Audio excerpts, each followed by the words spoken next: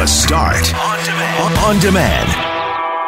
Hey, it's Brett. It's the Thursday edition of the podcast for The Start with Mackling, McGarry, and McNabb.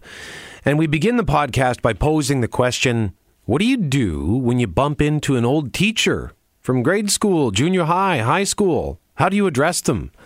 This happened to me sitting at a pub on Wednesday afternoon. Bumped into an old teacher, and what happened from there is rather amusing. We're also going to speak to the head of the Winnipeg Regional Health Authority, which has announced a ton of money to be pumped in to Winnipeg's Neo-natal intensive care at both HSC and St. Boniface Hospital, and we'll tell you why there is a need for this. Small Town Salute this week takes us to Flin Flon, which has usurped Toronto.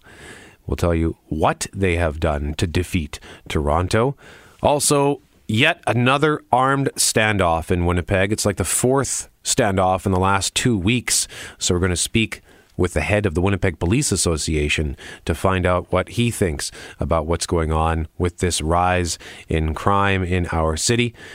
A CNN reporter, Jim Acosta, ousted from the White House Correspondents Association after a testy exchange with President Donald Trump. We'll speak to Global's Jackson Proskow about that. And 145 years ago today, Winnipeg became a city, but not after a good tar and feathering.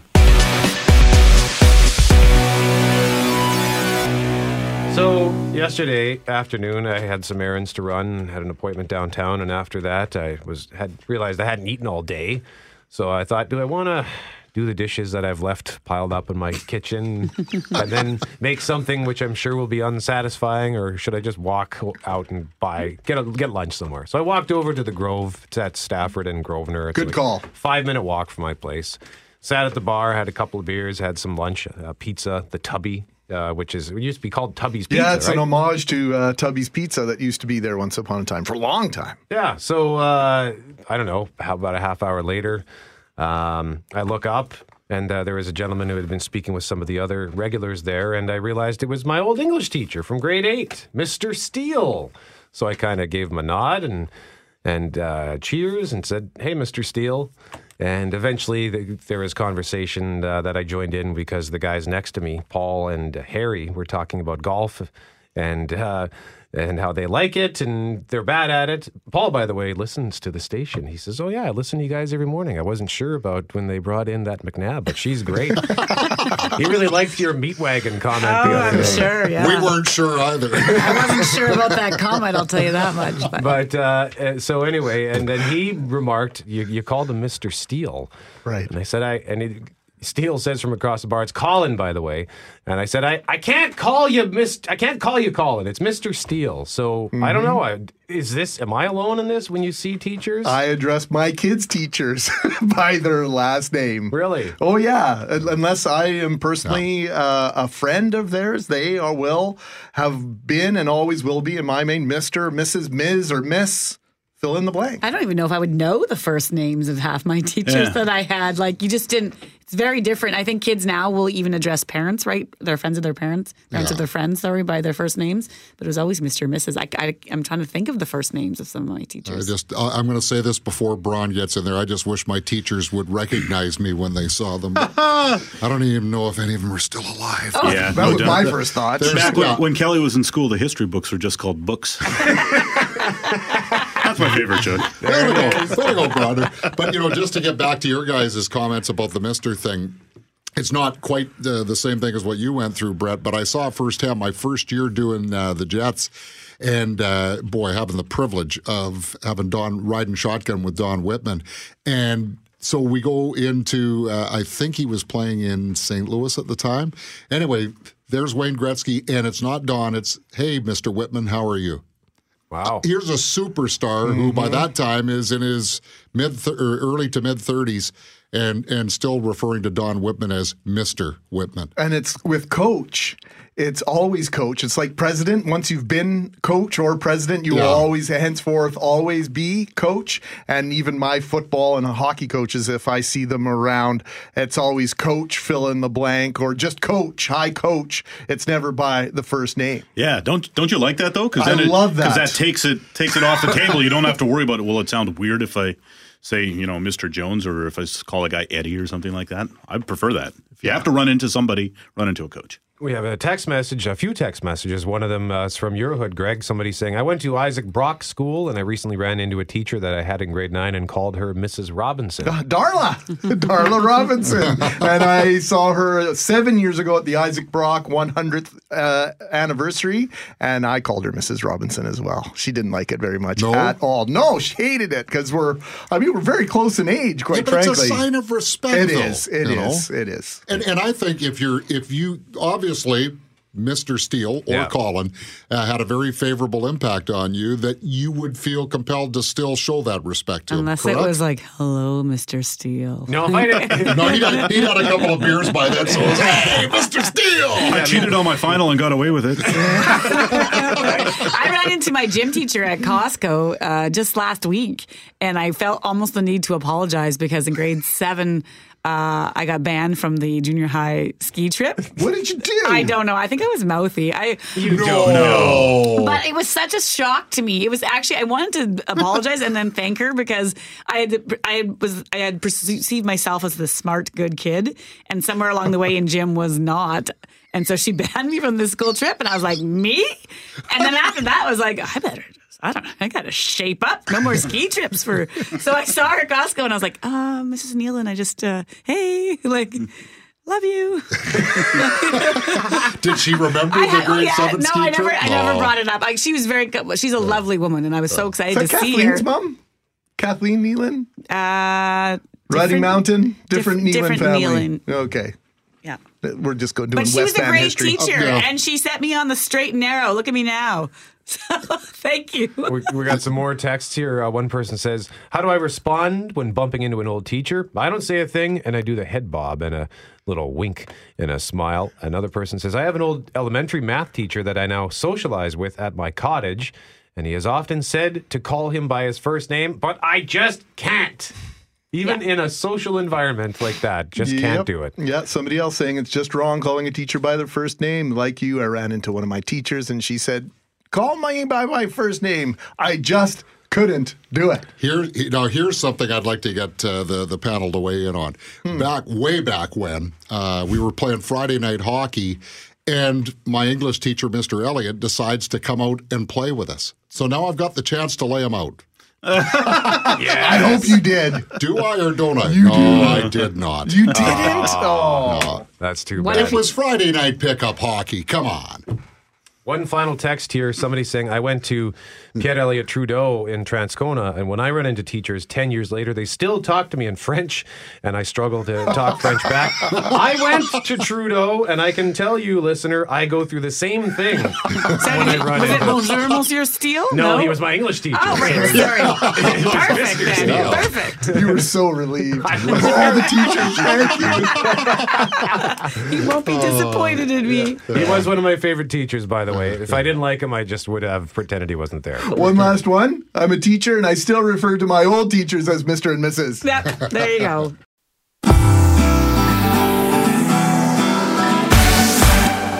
Big news from our hospital system coming up in a moment. But, Loren, before we do anything, we start with saying happy birthday to Winnipeg. Happy birthday to Winnipeg. Winnipeg was incorporated as a city 145 years ago today. And before you hit the snooze button on that one, coming up at 9:30, before it was incorporated, one of the individuals responsible for passing the bill that incorporated the city actually was dragged out of his home and tarred and feathered over the animosity about just turning this into a city and all the rest.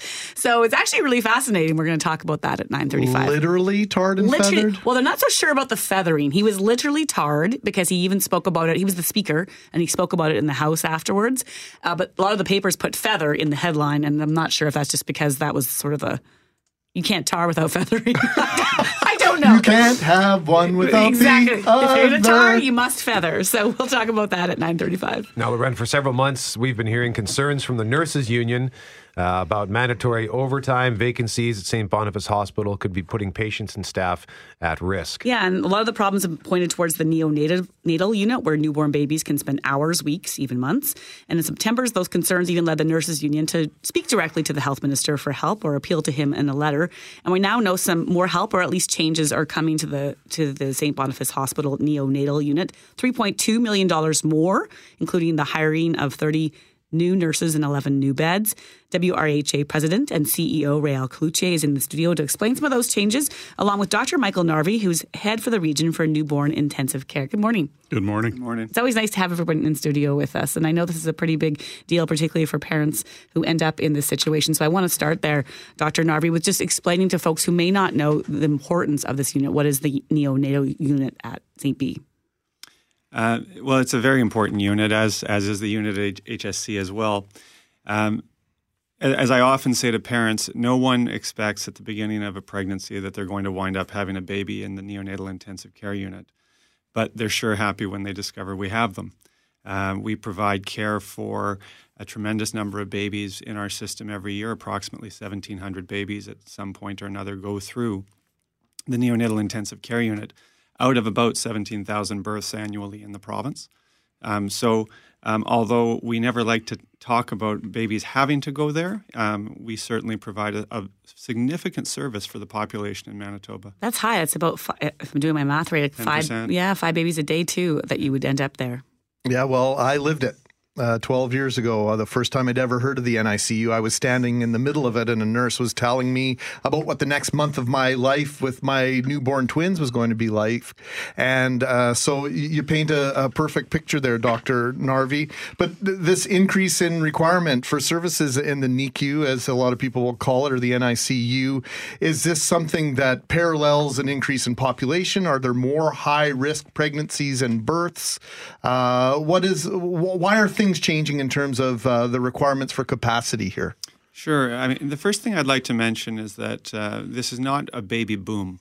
You know, I think that that's something that people begin to wonder, why is this suddenly hitting the limelight? This is something that globally is being seen. There's reports out of the U.S. that preterm birth is at the highest rate ever. And there's a number of factors that I think, are leading to that. One is simply a numbers game. It's population growth, and you hit the nail on the head. As our population grows, we see between 10 to 15% of all births. And I mentioned, we have admissions at rate of about 10%, but we also see an additional up to a few more percent that are transiently through. So not like your twins, but might spend, I think you said at the beginning, hours. So yeah, we have some kids that you spend hours. So as your population in Manitoba grows, and it has grown by an average of about 150 to 200 people per year in terms of births, okay? So if you take that 10 to 15%, you're naturally going to see over time, a gradual increase in demand. And you couple that with a couple other things that are going on. One is it's no secret that many women are delaying their childbearing until later on in life, and we know that after 35, we start to see an increased risk that a baby will need from such a pregnancy to need the neonatal intensive care unit. So there's that. And then the last thing is, and, I sometimes am reluctant to say this, but it's the truth that, we're good at what we do, and we provide wonderful care here in Winnipeg. We also have the benefit over the last number of years of improving technologies, which allow us to keep some of the highest risk babies alive, but not just alive for the sake of being alive, but having wonderful outcomes as well. But many of these babies sometimes will stay up to 6 months in the hospital system, and that takes up beds. Greg for the Small Town Salute, which, by the way, is brought to you by South Beach Casino and Resort, where service sets them apart. southbeachcasino.ca. Where are we going? We're going to Flin Flon, Manitoba. It's up on the Manitoba-Saskatchewan border. I don't know how many clicks. I'm going to guess about 700, but I'm going to ask Crystal Colt, Flin Flon Arts Council, coordinator of Flin Flon Culture Days, and board. She's on the board of Culture Days Manitoba. Good morning, Crystal. Good morning. How are you? I'm doing fantastic. So am I about 700 kilometers from Winnipeg, or is it more than that? It's a bit more than that. It's about 800. 800 Yeah, I know it's a bit of a drive, but way off, Greg. Podcasts happening, so it's okay. Well, Flin Flon has just been recognized and in really good company in terms of its willingness and its eagerness to celebrate Culture Days. Explain this to us, Crystal. Well, I got into Culture Days right at the very beginning, actually in about 2008 when Jean Giguère gave me a call and asked if I would be part of this pan-Canadian celebration of arts and culture. And I just jumped at the chance because when you're in a more remote community, you're always looking at an opportunity to be able to share with the rest of the province and the country. And so I just went, this is perfect. I'm in with both feet. And so that is, in essence, what Culture Day is about. And we just went for it up here. Tell us a little bit about what they looked like in the beginning and how they looked they've looked more recently with your Culture Days there. Okay, so at the very, very beginning, first of all, what I believe with Culture Days is that everybody is part of our team, and so our culture, we're an extremely vibrant arts culture in any case, like within the visual arts and the performing arts, and so that was easy. That was an easy sell here.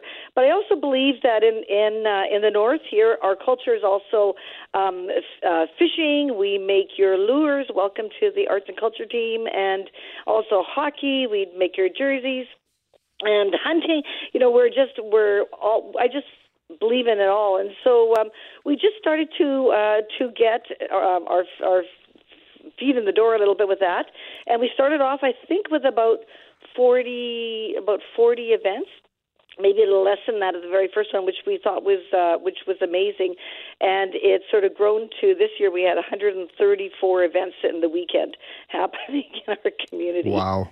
Now, Brett, it won't surprise you, a Manitoban glossing over, the big deal here, right? Yeah. Crystal gave you an opportunity to say it, so we're going to say it for you. Winnipeg rated number one for Culture Day 6 years in a row for the most amount of events and participation. Toronto was number 3.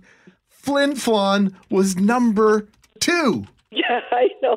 It's so hilarious and so funny and so wonderful all at the same time, because the thing that I like about Culture Days, like I mentioned at the beginning, it's a chance for us to all kind of hold hands together and be on the same level to a certain extent. And I never really was sure whether that was really possible, but apparently it is. And so I do have to cackle it. And we did put it we have this one big LED sign that we beat Toronto. So we did gloat a little bit and are enjoying that. And we're asking our mayor to call Mayor Tory in Toronto and congratulate him on being third, because, that's good too. Oh, I love it. Nothing like being able to call out Toronto, I think, a little bit. Anyone along the way, Crystal, say to you, well, where's Flin Flon?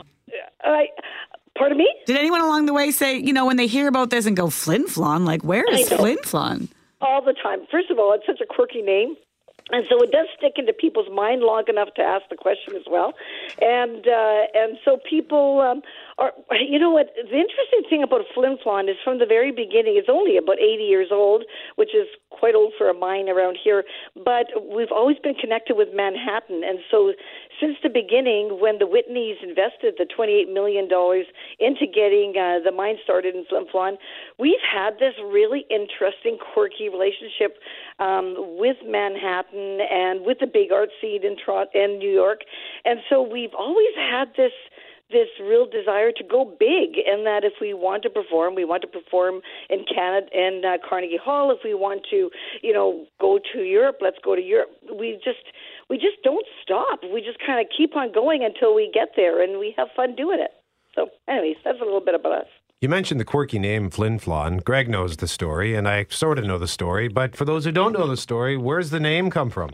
Yeah, another really cool art story there, because it comes from a dime store novel called The Sunless City. And so in the beginning, when they were mining around looking for the ore body around town here, they found this little, and it's not necessarily, Tolstoy, this little book, The Sunless City, and the character in the book is Flintabity Floniton, and the name Flin Flon came from that, which is hilarious and fun and quirky all at the same time. So we're named after this fictional, science fiction character.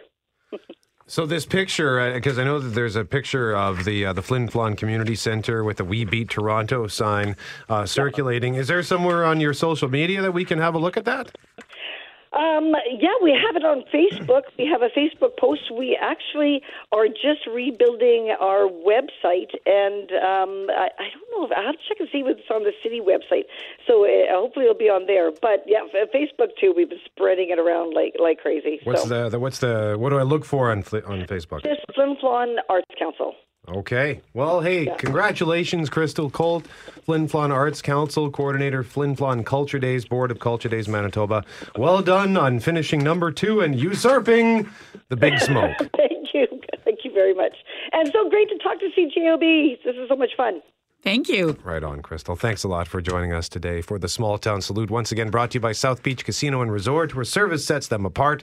southbeachcasino.ca. Still one of my favorite. Was it a Heritage Minute? What was it? Where you can have the fake explorer goes under the water, and then the name was born for Flin Flon. I remember seeing the film. Yeah, I remember seeing the film or the film strip. Yeah, I remember watching that and then thinking for years that it was a real person, like there was a real Flintabaddy Floniton. Do you remember film strips? Oh, yeah. Yeah, I think so. Okay. I just was wondering if it was something that went the way of the dodo bird after I left school and you guys came in. So you're not that much older. Actual film. No, a film strip. There was a special thing, and it would come in a canister, and there was typically a recording, and you would press play, and the teacher would sit at the projector, and it would be a still photo, and then a little beep, and then you would change the image. It was almost like a PowerPoint like a presentation almost. On a projector. Yeah. Not a film, just a film strip, because movies and films, that was a big deal. When you saw the teacher he's a city kid. Oh, you were too. I was thinking maybe it was us small town folks that got stuck with the film strips. Oh, no. Well, maybe it's the poor schools. And what are you talking about, like slides? No. No. Okay. Then maybe you didn't have it. I don't. Yeah, this isn't ringing a bell. So. Film strip 780-6868. Am I off my nut? Do I remember these things correctly? I just might not remember because I forget things, Greg. That's okay.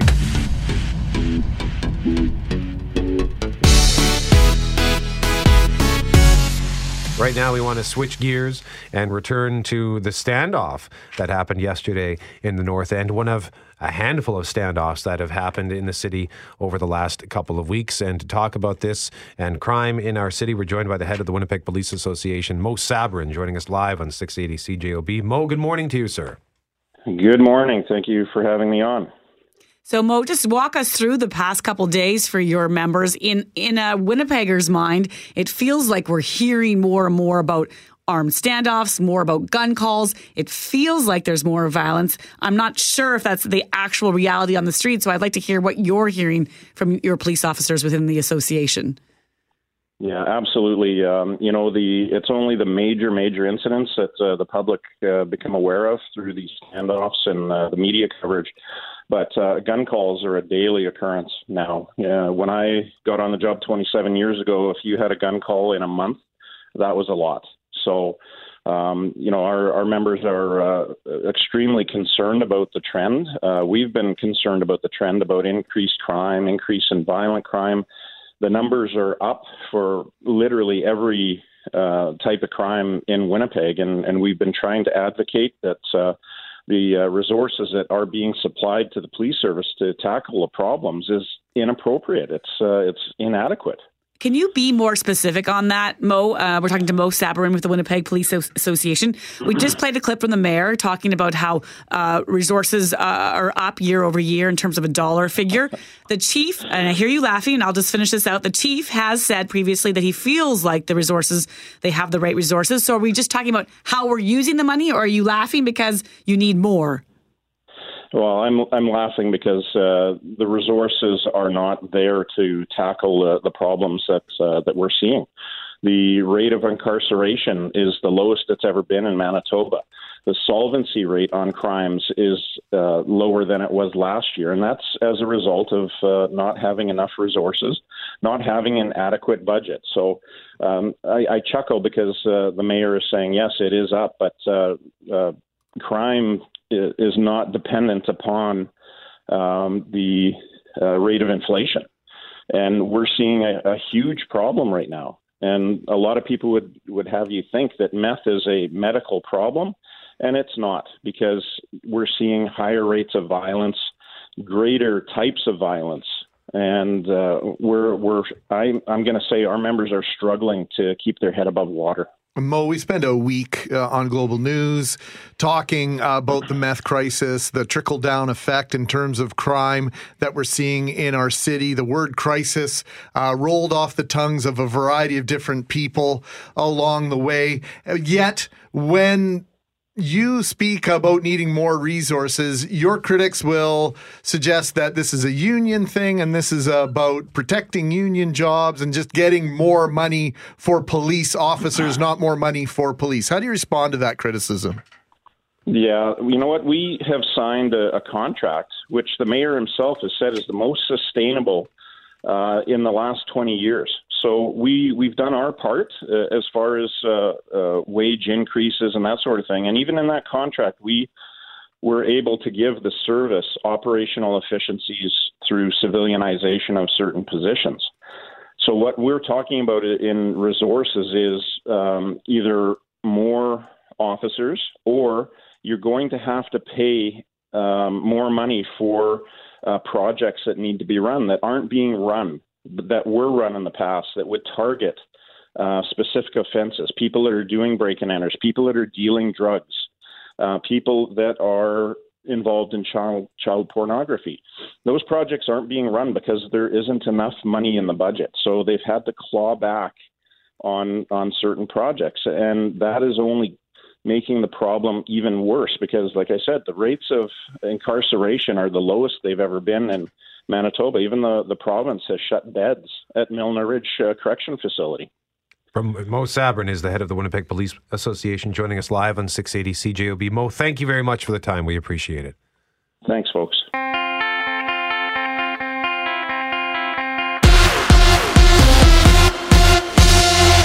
Well, should we just play this audio? Because I think a lot of us have heard the extended exchange between CNN's Jim Acosta and President Donald Trump. Here's 28 seconds of it. I think you should let me run the country. You run CNN. All right. And if you did it well, your ratings would be much better. If I may ask one other question. Mr. President, if I may ask one other question, are you worried? That's enough. That's enough. Mr. President, I was going to ask one of the other folks. That's enough. Pardon me, ma'am. Mr. President, that's enough. Mr. President, I had one other question, if I may ask, on the Russia investigation. Are you concerned that you may have? I'm not concerned about anything with the Russian investigation because it's a hoax. That's enough. Put down the mic.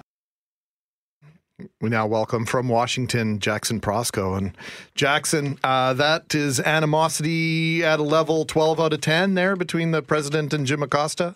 Yeah, although I would say not altogether unsurprising at this point. The president's already had a testy relationship with the press, and we saw that on display not just with Jim Acosta yesterday, but with other reporters. A reporter from PBS who happens to be African-American asked the president about his nationalist label and asked, what his response is to the fact that this seems to be something seized upon by racists and white nationalists. And he said, "Your question is racist," and he refused to answer it. And it was like that. It was that contentious with other reporters as well. Jim Acosta eventually had his White House credentials suspended. Is that unprecedented? I'm not so sure, Jackson. Is that something that's happened before? It's absolutely unprecedented. No one who works at the White House can remember anything like that happening. And what's even stranger is that the White House is using what appears to be a doctored video of the encounter with a White House intern to justify this. The video yesterday, if you were listening to that audio there, you could hear Jim Acosta say, "Pardon me, ma'am," because at that moment, a White House intern came up and actually tried to grab the microphone out of his hand as he was asking a question to the president. And he turned away from her as that was happening, and he may have brushed up against her arm, a natural response if somebody tried to grab something out of your hand. But the White House is sharing a video of that's been doctored, it's been sped up, and it's made to look like Jim Acosta is almost karate chopping her in the arm. So it sort of tells you where things are at right now, that they're using doctored footage to try and make their point. We've entered a whole new world here. I think, Jackson, you used the word that it is unprecedented for the White House, but also just this relationship that he has with the media, calling them the enemy of the people. And there's some really serious issues. There's some very serious things going on in the United States right now, the least of which, or major of it this morning at least, is the shooting in California. What's he saying about that? And is he what's the spin on that one this morning? Yeah, I mean, the president has simply tweeted that, thoughts and prayers are with people, and he commends law enforcement for doing a good job. But the fact of the matter is, this is the worst mass shooting in the past 11 days in this country, and no one is really talking about taking any sort of action to prevent another one from happening, and I don't think you will hear anyone talking about that. That's just the way these things now go. I'm reminded, call me immature, but I'm reminded of a Simpsons scene regarding the doctored video where Homer Simpson, I can't remember, it was like a current affair kind of show where it was Sweet Can regarding the babysitter. I don't know if you know the clip, Jackson, but it shocks me that the White House, of all institutions on this planet, that the White House would kind of stoop to that sort of tactic. Yeah, I mean, for the record, they didn't doctor the video themselves. It came from InfoWars, which, of course, is a conspiracy-driven website, and we know this is the conspiracy president. He loves conspiracy theories, so no big surprise that that's happened. I mean, remember, it was shortly after Trump took office that he shared doctored videos and conspiratorial videos of Muslim migrants in Europe, and everyone was saying, whoa, where is this coming from? Well, we've now seen that that's a big factor in this presidency, is embracing conspiracy theories. So Jeff Sessions yesterday, depending on the language, either was asked to resign, quit, or was fired. What language are you using, Jackson, and what does this mean for the Russia investigation? Yeah, I mean, we'll say fired. I think that's clear as day. Jeff Sessions' resignation letter says he was delivering his resignation at the request of the president. So that is a firing. What it means for the Russia investigation is a big question mark here today because, of course, Jeff Sessions had recused himself from having any oversight of Bob Mueller's Russia probe because he had worked on the Trump campaign. And that meant that the job of overseeing the Mueller investigation actually fell to the Deputy Attorney General. But with a new Attorney General in place, or at least an acting Attorney General, that new person actually has oversight of the Mueller probe. And guess what? The new acting Attorney General is essentially a Trump loyalist who has given numerous interviews and written numerous op-eds saying that Mueller is overreaching, that he shouldn't be looking into the president's finances, for example. So there are a lot of folks in Washington who are really concerned that this is the beginning of a process to clamp down or halt the Mueller probe. The question, though, is whether the acting Attorney General will actually act against Mueller or do things as he himself once suggested, like reining in Mueller's budget to the point that he can't do anything. Well, I don't know how you do it. From the start of yesterday, we were talking about midterm results, and then the president came out and had that press conference, and then there's an altercation with Jim Acosta, and then you had the firing of Sessions. I mean, it goes on and on. So good luck to you today, Jackson. Who knows what Thursday will bring. Yeah, thank you. You know, if nothing else, it seems like all of those things are an attempt to distract from the thing that happened before. Yeah, and that's a very good point. And I think that we have to keep that in mind about not falling for that distraction. It's interesting, but there's so many issues going on. Thank you very much, Jackson Proskow from Washington this morning. Thank you.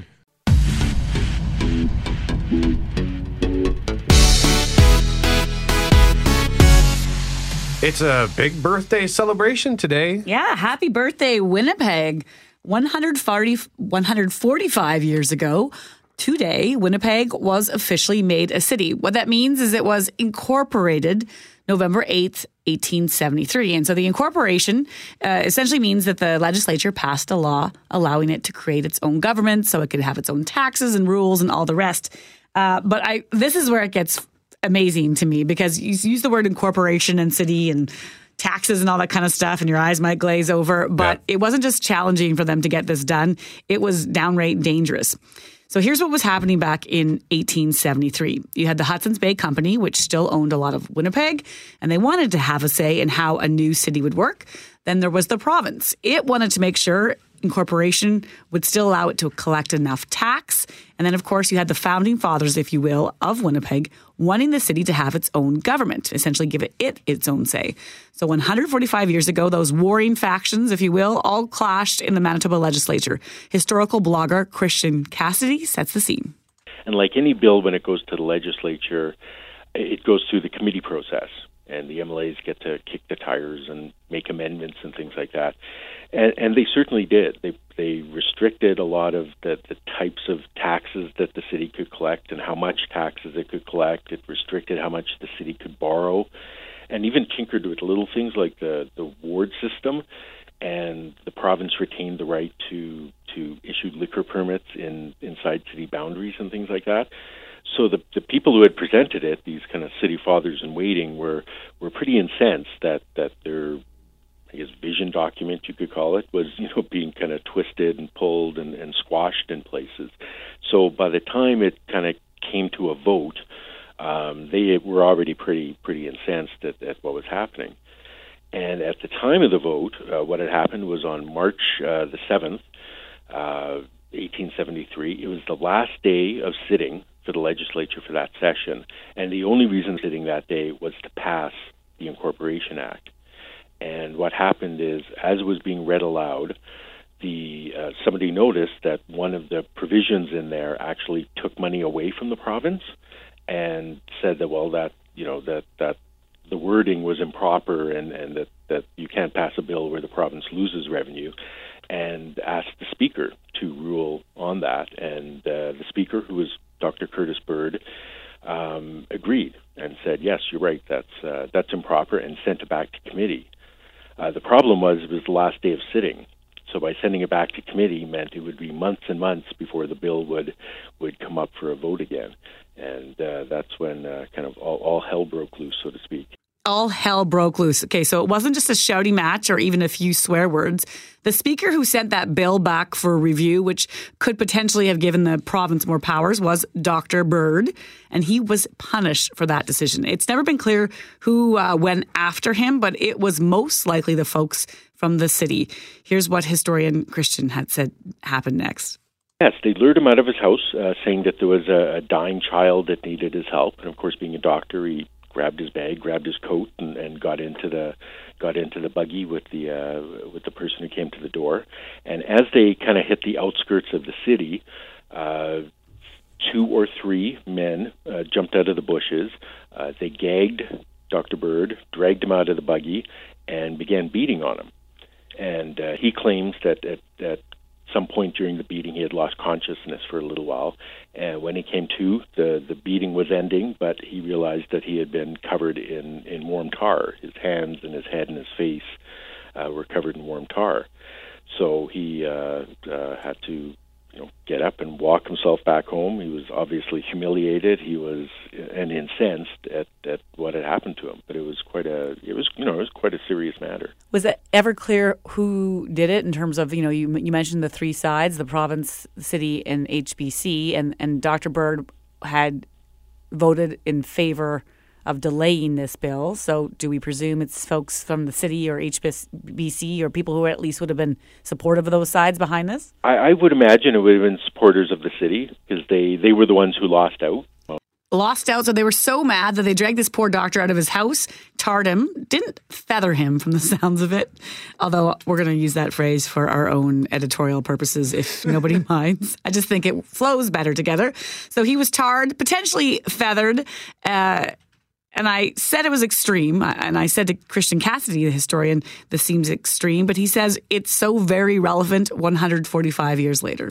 I know people like to say that politicians still aren't behaving themselves, but what's happening today pales in comparison, compared to this story at least. There are still a lot of news stories nowadays that kind of relate back to this. I mean, how many times does CJOB report in a year that the city's complaining that it doesn't have the proper tools of taxation to be able to raise its own money, or kind of power struggles between the province determining what the city's infrastructure project should be, and not letting the city decide for itself. So there's there's still some items today that kind of go back to that struggle 145 years ago, of kind of the province and the city kind of pitted against each other for decision-making power, for power of taxation and that sort of thing. So 145 years ago, this extreme shouting match, the Natar and feathering, eventually Winnipeg was incorporated November 8th, 1873, which is 145 years ago today. But you talk about how like the province and the city fight now about things. That's nothing compared to this. I mean, why imagine dragging somebody out and well, you can't. You'd be caught. Yeah, and the boundaries, original boundaries, were very much at question, and the Hudson Bay Company, as was mentioned, really had their fingers in this pie as well. It was, it's a fascinating part of our history. Yeah. How would you clean off tar? It's a great question, and that's why the feathering, I think, I want to keep talking about this feathering, but made it much more problematic because then it would stick to you and you couldn't get the feathers off, I don't think. And the interesting part was they talked about how humiliated he was to have been tarred.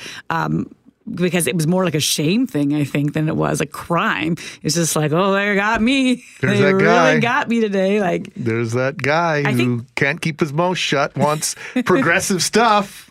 Yeah, well, so it's kind of like, it's like an old-fashioned sort of, I don't know, you want to use the word justice, but this old...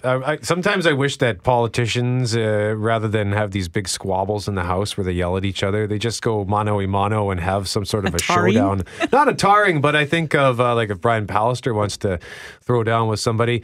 I've seen the dude running on Wellington Crescent. He is a solid runner. He could outrun everybody and Brian win. Bowman's he could a just runner. win all the races for Manitoba. Maybe with him and Wad Canoe could do like a curling match or something. I see Premier Pallister still got his curling game. As long as it's not boxing, like who did Trudeau box with? Oh, the senator. Yes, from Brazeau? Quebec. Yeah, Brazeau. Let's leave that out of it. Let's leave the boxing out of it. A race may be fun. If you can't settle it, we will take to the track. Yeah. I think it'd be great. He was in his full running regalia. Like he looked like he was running a marathon. So yeah, I was feeling good about myself walking down Wellington Crescent, walking to work, and then along comes this tall guy, and I think just as he walks by, I go, "Huh, that was the premier." He looks like he runs a lot. So imagine that. Even in this day of celebration, 145 years after its inception, we realized that the creation of Winnipeg was in fact one of the. Something that nobody or several people didn't want. It's a very Winnipeg thing. Yeah. Well, you got to argue over it, don't you think? You got to argue, Greg. You don't want to just say, okay, sure, let the city just gigs, and then there is Winnipeg. You can't have that. You got to have a fight about it. Yeah, of course. And it's tarring. Eve says they should settle things by skipping rocks. That's a skill. If you can skip rocks. That's hard. I tried to teach the kids this summer that, and then realized I couldn't do it, and then it's like, why am I... You can't pass on the skill that you don't have a skill of. It's just, where does that go? Instead of skipping, it just kind of goes. That's a good throw. I kept saying, ooh, heavy rock. Maybe we'll try this thinner one. No, I just can't do it. The Start on Demand is available on Apple Podcasts, Google Podcasts, and anywhere you find your favorite podcasts.